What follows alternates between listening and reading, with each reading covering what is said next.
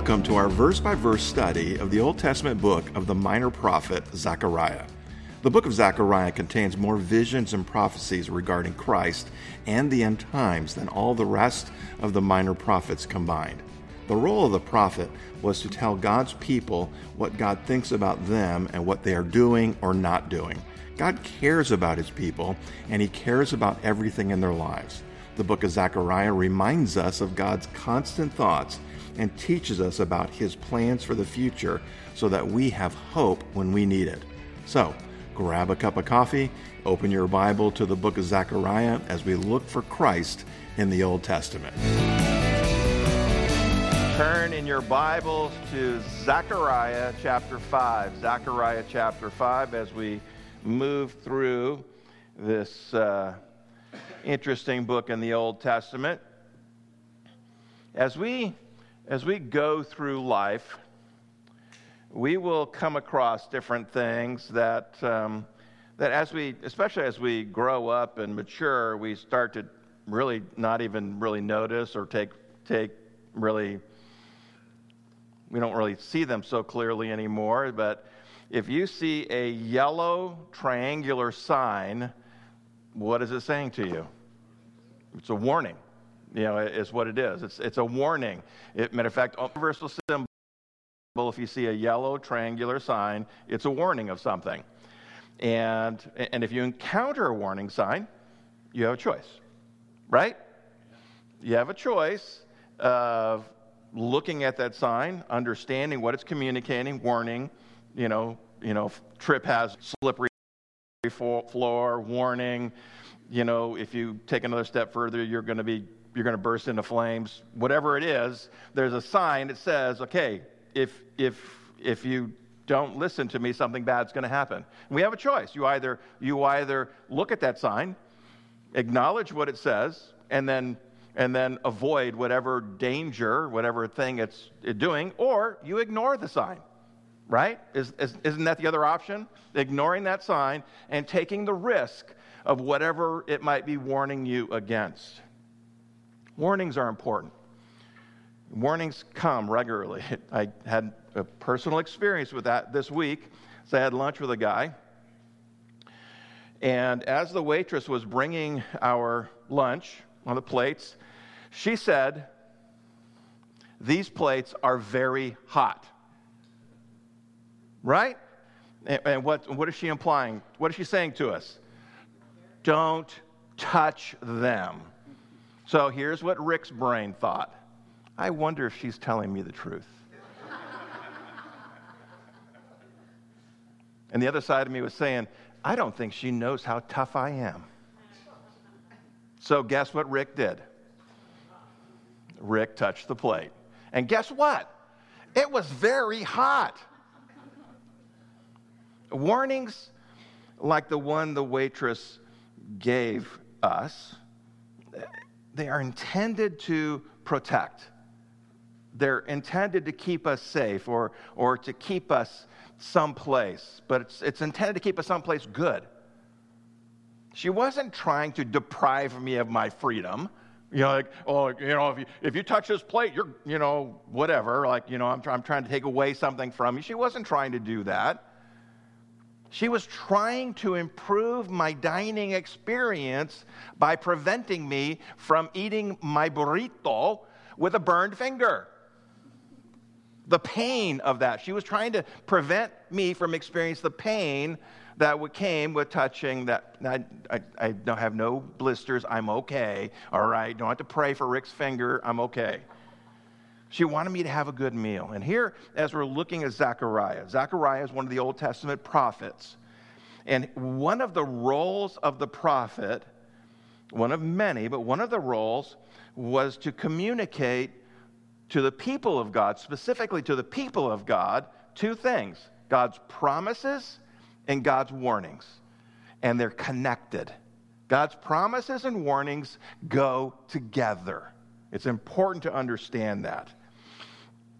And when we read about the judgments that God is going to send upon his people, it was meant to warn them away from danger, away from the danger, sometimes the danger they were running after, racing towards. And he's trying to prevent them from going there because there was something on the other side of that line that God told them not to cross. There was something on the other side of that line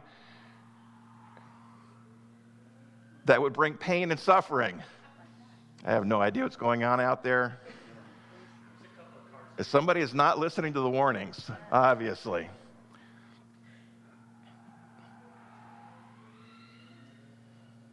Wow. So, New Testament book of Revelation is an example of that. You know, most of Revelation,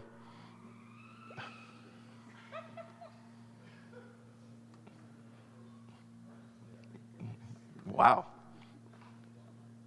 Somebody needs to be in church. Somebody go tell that person to come to church. Thank you, Larry. Most of Revelation deals with terrible judgments. I mean, if you can read the book of Revelation without being freaked out by some of it, you don't get it. It's terrible stuff that God has got in store in the future, and it's coming. It will happen. It's not a maybe. It's not, it would be nice if everybody, wouldn't go this way so that we don't have to do this. No. God's made it very clear all of this stuff will happen because he's made it very clear, and then we know the world is not going to respond. Most of the world is going to disregard God's warnings, and they're racing headlong toward what's coming. God is going to pour out his judgment upon this wicked, God-hating, Christ-rejecting world. He's going to. Now, why would God warn us of those things in advance? So that we wouldn't go there. So that some won't go there. Yeah. Anybody smell burning rubber? Nothing like a little distraction just to warm things up. God wants us to avoid the danger. God says, there's things coming, and I don't want you to go there. I don't want you to experience this. And so if God warns us and says, I don't want you to do that, that means we can't avoid it. We don't have to experience those things. But if we do experience them, it also says something else. It says that's what we chose. Those people that will experience the consequences of rejecting God's warnings are choosing those consequences. Neglecting or rejecting God's warnings exposes people to the consequences of disobeying God and deprives them of the exceedingly great and precious promises of God. I mean, there's two things. There's warnings and promises. Which one do you think God wants us to experience? The promises. And so he gives us the warnings so that we can always experience the promises. Let's pray, and then we'll look at the next two visions of Zechariah's book. Heavenly Father, we do come before you, and before we get into the message, Lord, we just want to lift up Megan's family. Lord, she's with you right now, and for her, that's amazing, that's awesome.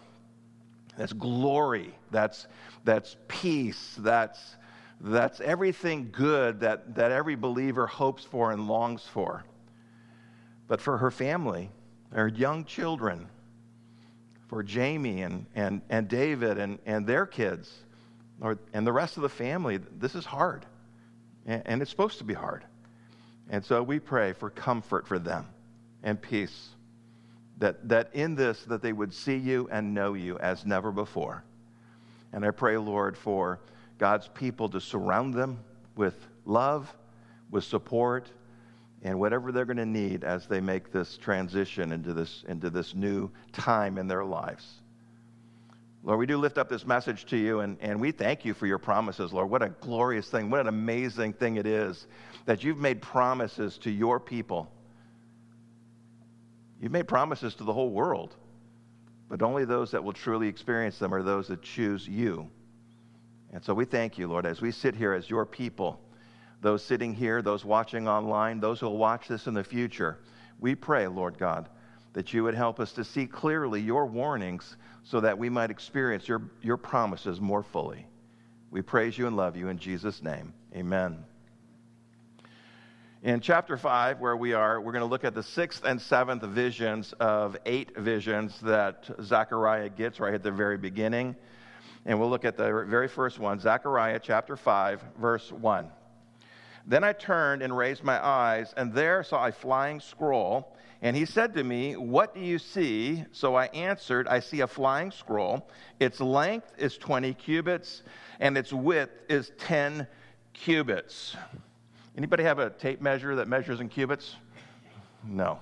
A cubit is roughly 18 inches. So Zechariah sees this scroll, and the idea of it's kind of floating like a banner, and it's roughly 30 feet by 15 feet. Pretty big.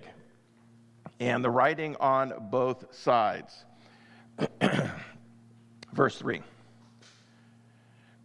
Then he said to me, and the he there in the context is the angel that's been speaking to Zechariah. This is the curse that goes out over the face of the whole earth.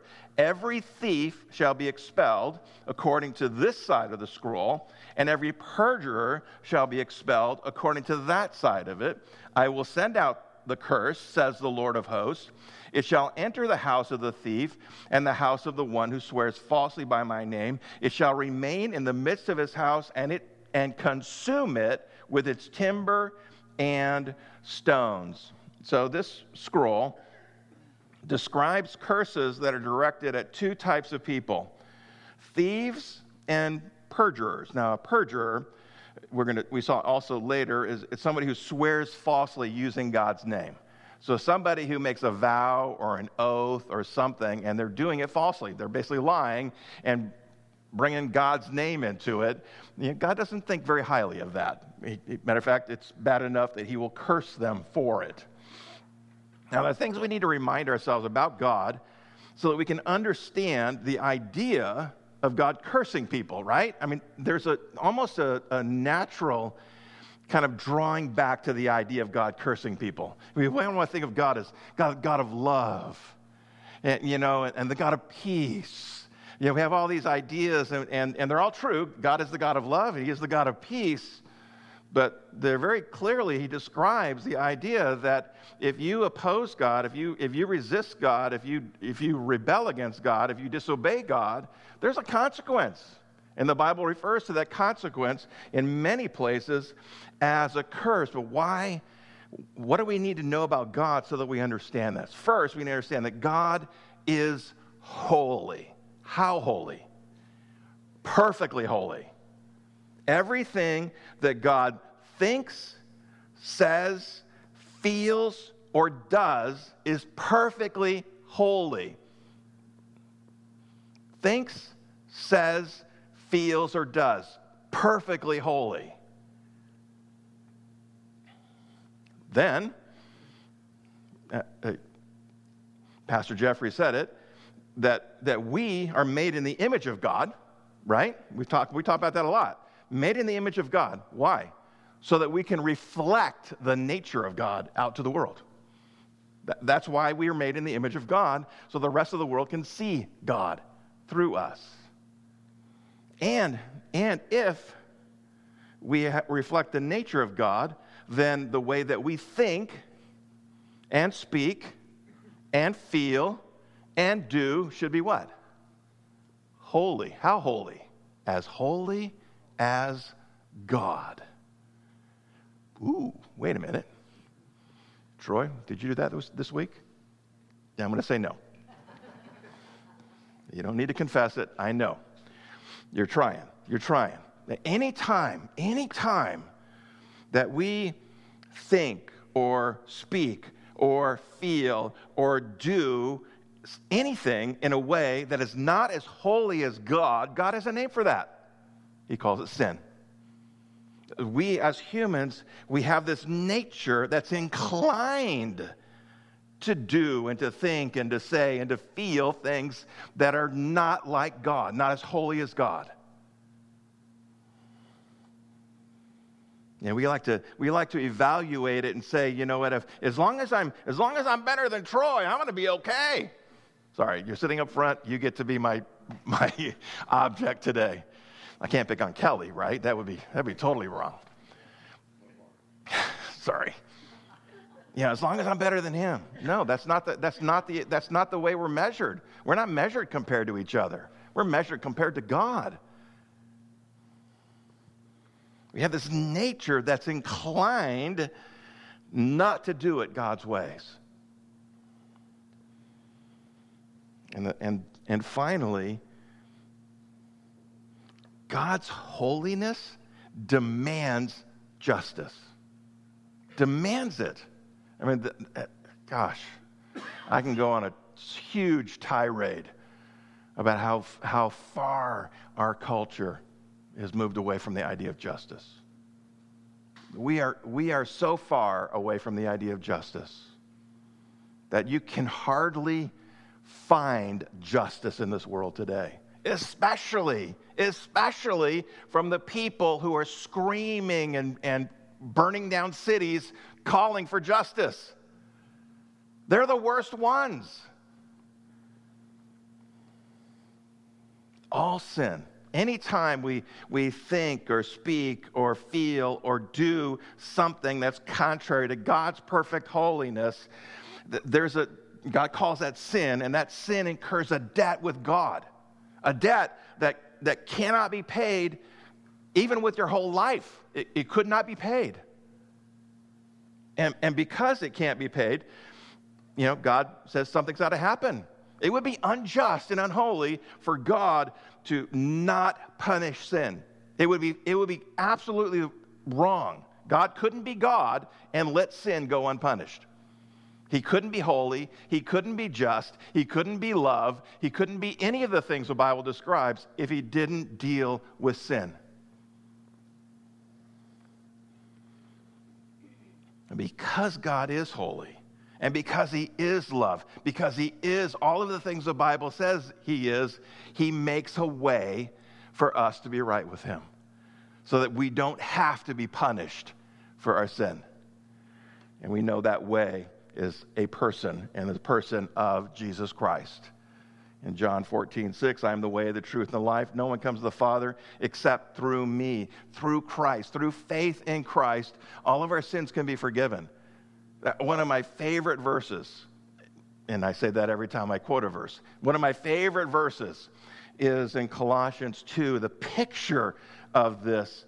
Colossians 2:13 and 14 is we all know that we've sinned. All of us, every single human on earth knows that they've sinned. Even if they don't understand it, they know just intuitively, it's in their nature, they know they're not perfect.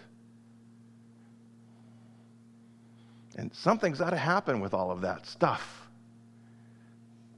And when we believe in Christ, the Bible says that Jesus did something with all of our stuff. All that stuff we've done, all the wrong we've ever done and collected and stored up for ourselves, he did something with it. He took it to the cross. Colossians 2:13, you being dead in your trespasses. Who's you? You. Now, I'm a big believer in marking up your Bible. This is a great one. Everywhere it says you and your, you ought to circle in your Bible in this particular verse, not all of them, but this verse for sure.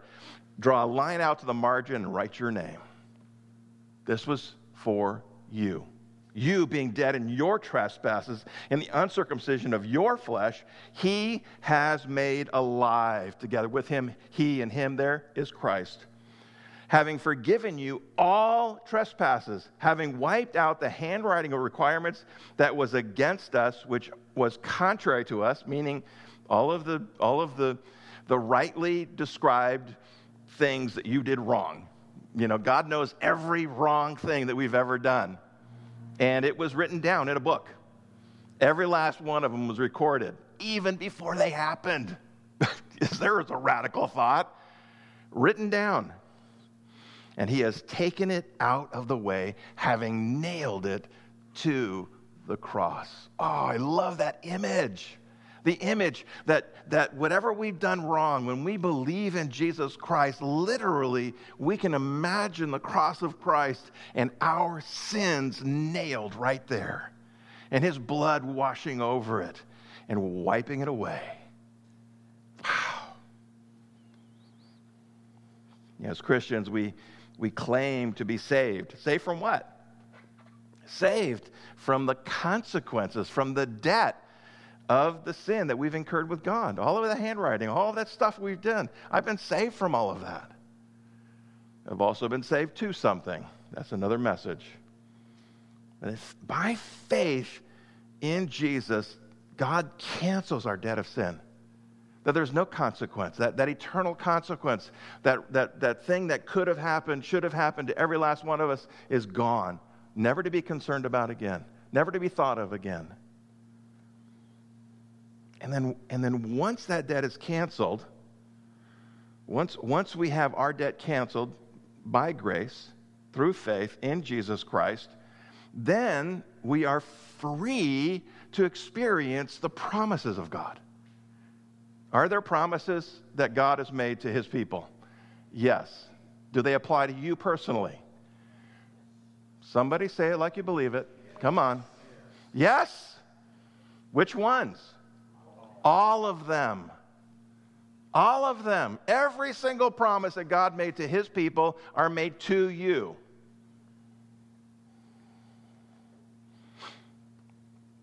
And the Bible talks about the curses of God.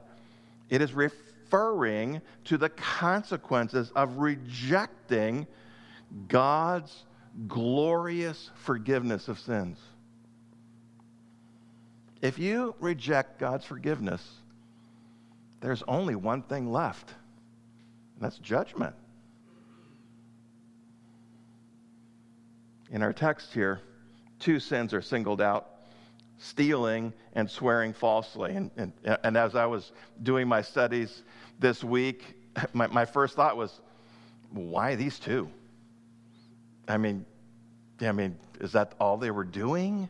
And so, that's the kind of thing when we do the Bible study class, that's what we always talk about. First, ask good questions.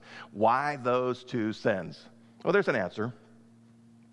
Remember that Zechariah is speaking to the people of God, specifically to the people of God living in Jerusalem and the surrounding area of Judah. They are recently back from captivity in Babylon. They've been back for less than 20 years. And it was a tough place. Jerusalem had laid desolate for 70 years. It was a mess. And they were coming back in trying to rebuild the temple, trying to rebuild their homes. All this is going on. It's not going great. There's not a lot of them. And so it's a hard time. And they're experiencing difficult times. The first five visions that God gave Zechariah were to encourage them in that. And then the second two focus on dealing with the sin in our lives. And here in these, what we see in this, and we see it pictured both in the scroll, the two-sided scroll, and in these two sins, are the two tablets of stone that are the commandments, the 10 commandments. 10 commandments, they were in two parts.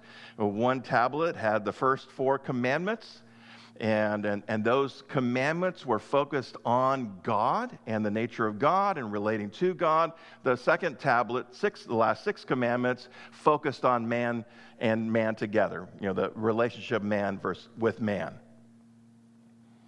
Stealing, while all sin is a sin against God, okay, we'll accept that reality. But specifically as it relates to the commandments, stealing was a sin of people against people. Swearing falsely was a sin against God. And so the symbolism here in this is that by choosing these two sins, he's addressing both tablets of stone and basically saying that they've broken the whole law of the commandments, because the Bible says if you break one commandment, you've broken the whole law. James says that in James 2:10, whoever keeps the whole law and yet stumble in one point, he is guilty of all. So you may not steal, but maybe you lie. According to God, that's breaking the whole law.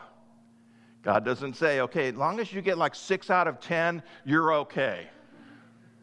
Doesn't say that. He's calling us to be holy. What is holy? Perfect. And one of the things the law teaches us is you can't do that. No one can.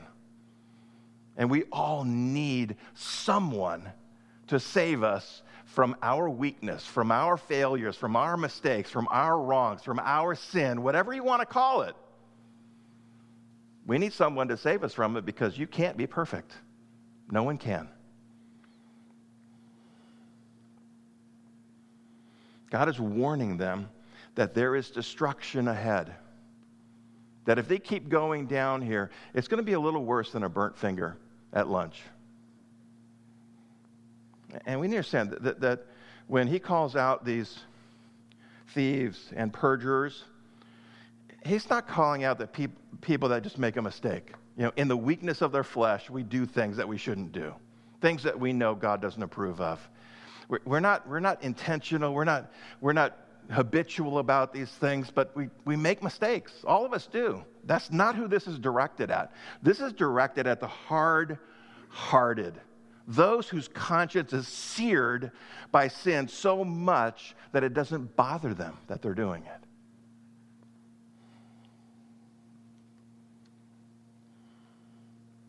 There's something going on in our culture that just sickens me to think about. Parents and doctors and hospitals giving poisonous, life-altering drug and hormone treatments to children who are confused about their gender. It is horrific. And especially those who are butchering those confused children with what they're calling gender-affirming surgeries, which has got to be the worst misnomer I've ever heard. They're not gender-affirming, they're gender-disaffirming. It's child abuse. It's the worst kind of child abuse, and it literally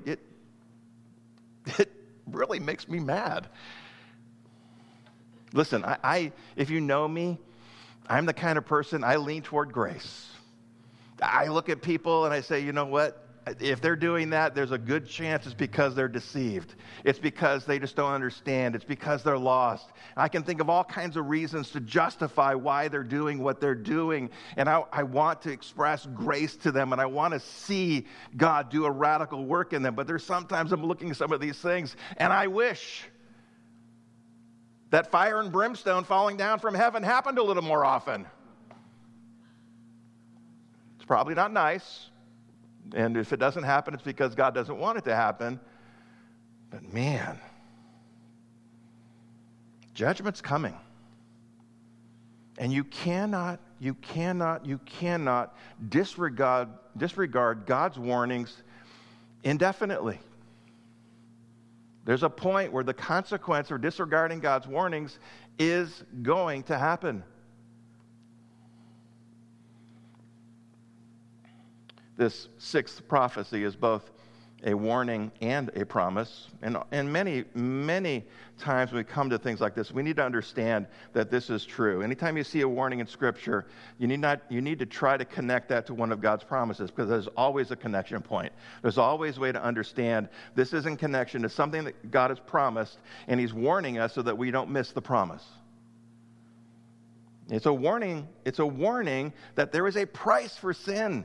There is a price. If you continue down this pathway, that there is a consequence to that, because God's desire is that all would turn from their sin and turn to Him, right? Isn't that God's desire for all of humanity? Even the people are doing the most heinous things.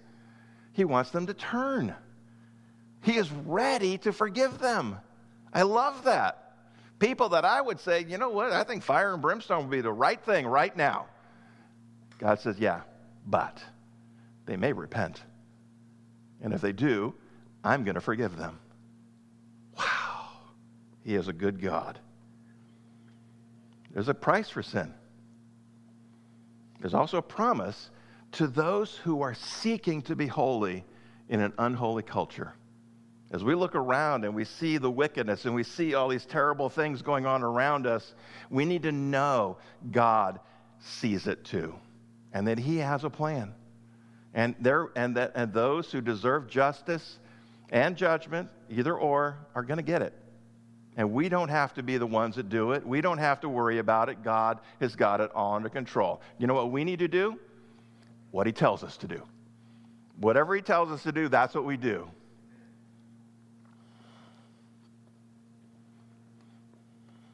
Seventh vision. Seventh vision is interesting. It's got some unusual stuff in it. Let's go ahead and read it. Verse 5, then the angel who talked with me came out and said to me, lift your eyes now and see what is this that goes forth. So I asked, what is it? What is it? And he said, it is a basket that is going forth. He also said, this is their resemblance throughout the earth, basically meaning this is what's going on everywhere, is what he's saying there. Here is a lead disc lifted up, and this is a woman sitting inside the basket. Then he said, this is wickedness. And he thrust her down into the basket and threw the lead cover over its mouth. So there's a lot of symbolism in there. Some of the symbolism is a little unclear, like the symbolism of the basket and the lead cover. You know, what all of that, I mean, we could make some assumptions there. What's important is the woman named wickedness. Now, it's a little unclear why wickedness is described as a woman. You know, the word is in the feminine, so that may be part of it. But we also see a connection in Revelation chapter 17 of the great harlot. The great harlot is described in Revelation 17, and we recognize her. We understand that it's symbolizing godless religion. And so all of godless religion is collected and pictured as a great harlot or great prostitute. In the book of Hosea, another one of the minor prophets, Israel is depicted as an unfaithful wife to God. And so there's this picture here between God's people and God, where God is, in essence, the husband and his people are the wife, the relationship there. And he's calling God, God's calling his people to be faithful. It just as you would call a wife to be faithful to her husband, he would call his people to be faithful to him. And so he's dealing with this reality that the people as a whole, because when you refer to God's people that way, he's talking about all of them, kind of as an aggregate of all of God's people, that that all of them have basically kind of given themselves over to wickedness. The sixth vision was focused on individual people. The seventh vision is focused on the people, collectively. And this woman, wickedness, has to be thrust down into the basket. What that says to us is she wants out. And that is sin and wickedness. The nature of it is to spread and expand and move outward. If you don't deal with it, if you don't shove it back into the basket and put the lead cover on it, if you don't force it into place, it will come out. And the same thing is true in our hearts. That there is always something inside of us that has this tendency to move away from God. And we have to be careful. The Israelites, in our account here, they're back in the land after they've been exiled for 70 years, which was the fulfillment of a curse that God had told them. If you continue practicing, especially the sins of idolatry, it's going to come a point where you have to experience the curse, and the curse is you get kicked out of the land. And he did it. For 70 years, he kicked them out. Interestingly, that when they got back, idolatry was not one of the sins they committed. You don't really see idolatry as one of their national sins anymore. But God expected them. He brought them into, in Zechariah 2:12, he referred to the nation of Israel as the Holy Land. If you remember that, the only place you see it in Scripture is Zechariah 2:12. And it says, the Lord will take possession of Judah as an inheritance in the Holy Land and will again choose Jerusalem. Now, let me ask you a question. What kind of people should be living in the Holy Land? I kind of gave you a clue there. What is he looking for in his people? Holiness, right? I mean, if it's the Holy Land, the people should be Holy. How holy? As holy as God. As holy as God is. Never be satisfied with how holy you are. Never be satisfied. Never. Always be striving for a deeper commitment to God, a more pure relationship with Him. Always be striving for a deeper and greater understanding of who He is, for a more consistent obedience to Him and His Word. That's what God looks for in His people. When God called Abraham, He set the Jews apart from the rest of the world, not to be like them, different from them, unique. In fact, the word that's used is peculiar. We don't like that word, but that's the word that's used. Be peculiar, not weird. Weird is not good. The reality is God will not overlook sin forever. He won't overlook it. He's patient, incredibly patient, but He's not going to overlook it forever. Verse 9. Then I raised my eyes and looked, and there were two women coming with the wind in their wings, for they had wings like the wings of a stork, and they lifted up the basket between the earth and heaven. So I said to the angel who talked with me, where are they carrying the basket? And he said to me, to build a house for it in the land of Shinar. When it is ready, the basket will be set there on its base. The seventh vision is a warning that God considers the Holy Land holy. And His desire for the people in the Holy Land is that they would be holy. And the warning is, if you're not holy, what's going to happen? Boop, kicked out. Again. And we know that happened. It will be a few hundred years after this prophecy is given, but in 70 AD, they would be kicked out of the land again, dispersed out of the land again. Except this time it wasn't for 70 years. It was for almost 2 millennia. 1900 years they were out of the land. Now we praise God that they're back in the land again today, and we pray for their holiness, as we should. Are they a holy people now? No. They're no more holy than most people anywhere else. But God did what He said. God always does what He says.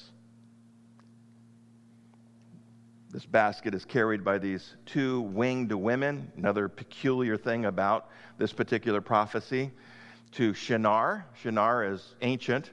Goes all the way back to Genesis 10 and 11. It was the location of where the Tower of Babel was built. It was also later identified with Babylon, where they had just gotten back from 70 years of exile. And so it's the idea of going back into this place of exile. God's land is holy. God expects the people living in the land to be holy, to living these holy lives by faith, trusting in God and God alone. And if they wouldn't do it, after God warned them and warned them and warned them and warned them for hundreds of years, there was going to be a consequence. Now, the New Testament has similar warnings. You know, it's not just the Jews that God warned about being holy.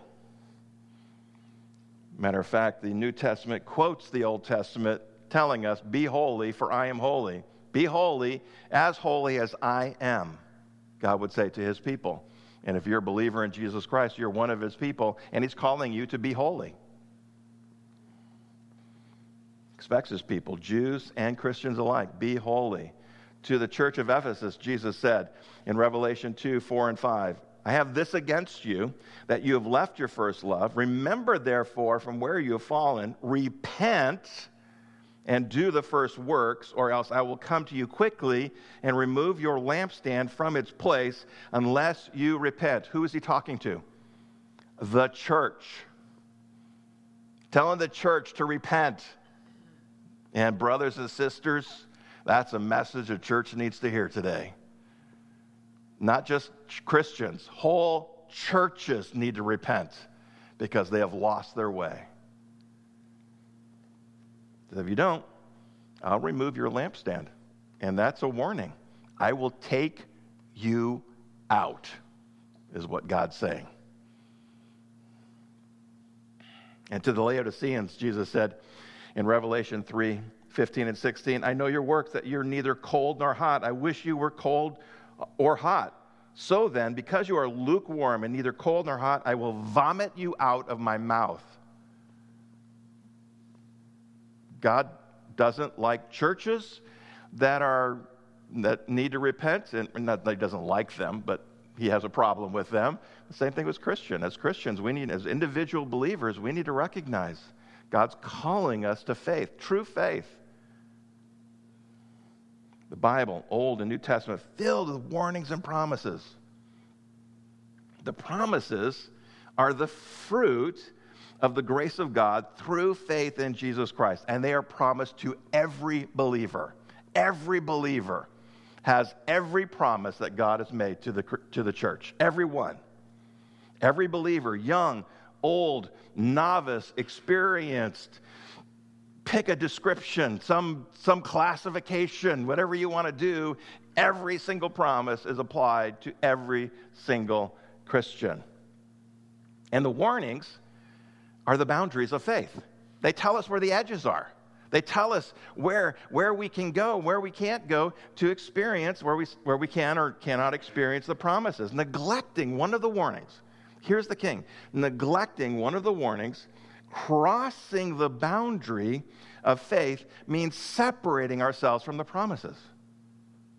Just taking ourselves out of that place where the promises are fulfilled. It also exposes us to the curses. If you're to walk into a restaurant and you see a sign, wet floor, a lot of restaurant illustrations, I wonder why. You see a sign, wet floor, it's a warning, right? You know, what's the warning out? If you keep going, if you go in this area, you might slip and fall, and instead of having a nice lunch, you're off to the emergency room, right? And miss your lunch.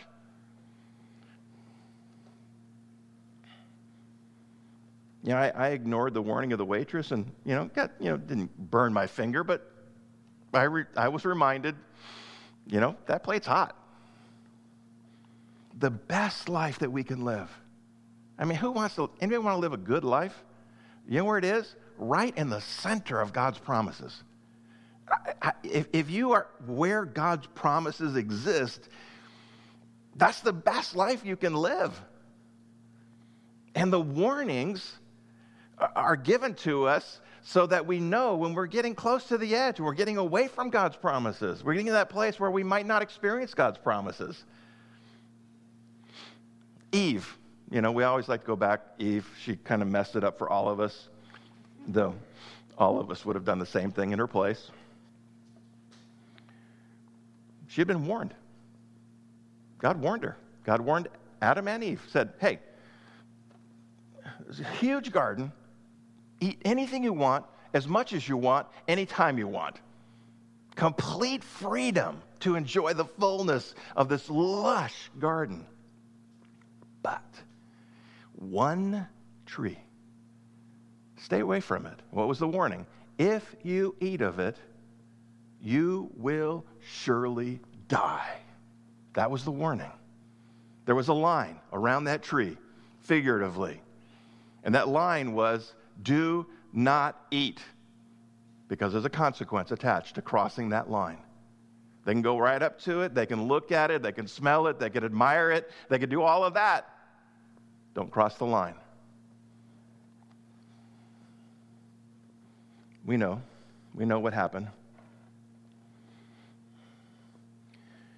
Genesis 3:6, when the woman saw that the tree was good for food, that it was pleasant to the eyes, and a tree desirable to make one wise, she took of its fruit and ate. She also gave to her husband with her, and he ate. She saw it. She admired it. She liked it. She got as close to the line as she possibly could, and she got a little bit of temptation and stepped right over. the closer you are to the warnings, closer you are to the lines that God has put in our lives to protect us from missing the promises of God, the closer you live to those lines, the easier it is to be tempted across them. God's warnings are not there to keep us from something good. They are to keep us in something good. His promises. God's promises are good. God's promises are great. God's promises are amazing. And he wants us to stay right in the middle of them, to experience the fullness of all of it, to experience all of the garden that God has set before us. Every single promise. To enjoy it as much as you possibly can, as much as you want. Enjoy all of the promises you can. Just stay away from the edges. Stay away from those lines that we've drawn. And the closer you live to those lines, the easier it is to cross over. And then to move out of God's promises and into the curse. There's always a consequence. When we make those choices to cross those lines, to not pay attention, to not heed God's warnings, there's always a consequence. Now, because we're believers, we don't experience the eternal consequence, but there's a temporal consequence that's attached to it as well. It's like me touching that plate. There's a temporal consequence. I'm going to close with one of my favorite verses, 2 Peter 1, 3, and 4. His divine power has given to us all things that pertain to life and godliness. Because you're a believer in Jesus Christ, you have all things for life and godliness. All things. How much is all things? Everything. I mean, there's nothing denied from us. There's nothing we're missing. Right? Which makes temptation that much more wicked. Right? If you already have all things, what are you being tempted toward? It can't be more. You already have all. If you're tempted to cross the line that God has warned us about, you're not going to get more. You can't. You already have all.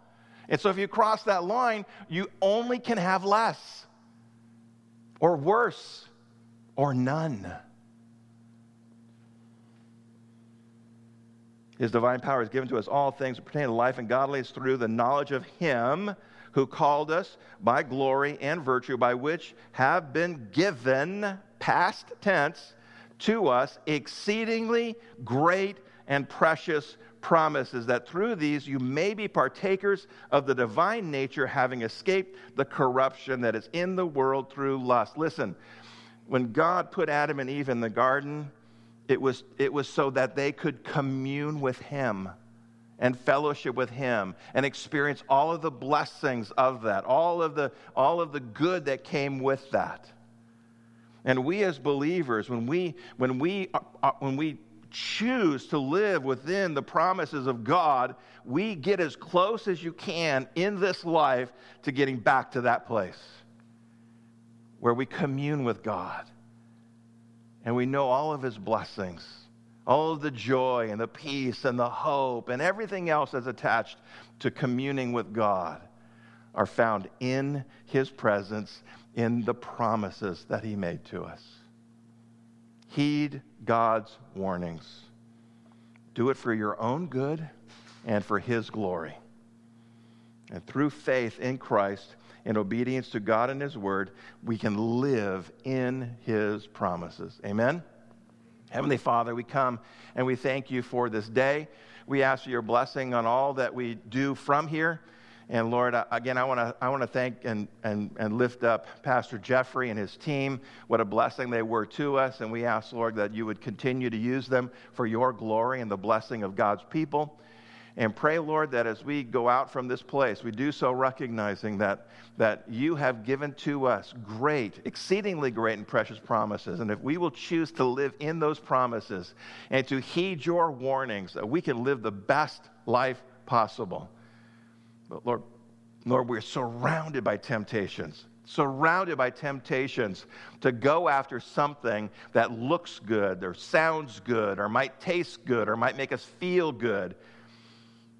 But if we're warned against it, it can never do what it looks like it will. And so I pray, Lord, that we would be strong in faith, that we would live in the center of your promise, that we obey you and your word. When we see a warning, we acknowledge the truth it is for each one of us, and we stay away from it. Lord, that we choose to live in the center of your promises and not on the edge near the lines that you've put around us, that you've promised us good. And you're not trying to keep any good from us. Matter of fact, you're trying to keep us in the good and away from the bad, away from the wicked, away from the evil, away from the sin that so easily entangles us. And so I pray for strength for your people. I pray for wisdom and discernment. I pray for the communion of the saints that helps us to stay in your promises.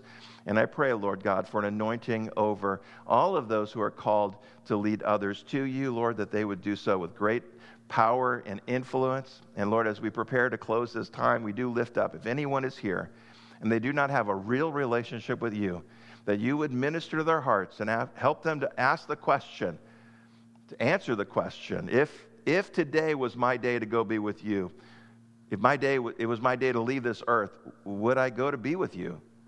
And Lord, as believers, we can know that with absolute certainty. The answer is yes. And if you can't answer that question, yes, then you need to humble your heart before God, repent of your sins, and ask Him to bring you into a real relationship with Him. Lord God, we thank you for everything you do in our lives, and we ask your blessing on the rest of our lives and the rest of this day, that we might go forth and glorify you, bless others, and grow in faith. Help us to heed the warnings and live in the center of your promises. And we pray all these things in Jesus' name. Amen. Amen. God bless you all. Go find someplace cool to spend the rest of the day. God bless you. Have a radical week in Jesus. Amen. Thank you for joining us on this exciting journey through the book of Zechariah. It is our hope that these messages will help you to grow in your faith. If there's anything that we can do to help you with that, don't hesitate to connect with us. You can do that by going to calvaryfv.com/connect, and you'll find all the ways that you can connect with us there. As Christians, we are all connected in Christ, and one of the ways that we would like to engage with you is in the area of prayer. Please let us know how we can be praying for you. You can send us an email to prayer@calvaryfv.com or text the word pray to 951-419-5396. If this material has been useful to you, please share it with someone. Also, please pray that God would use these messages to help others find hope in Jesus Christ. You can also partner with us financially by going to calvaryfv.com/give or text the word give to 951-419-5396. Until next time, go be radical with Jesus.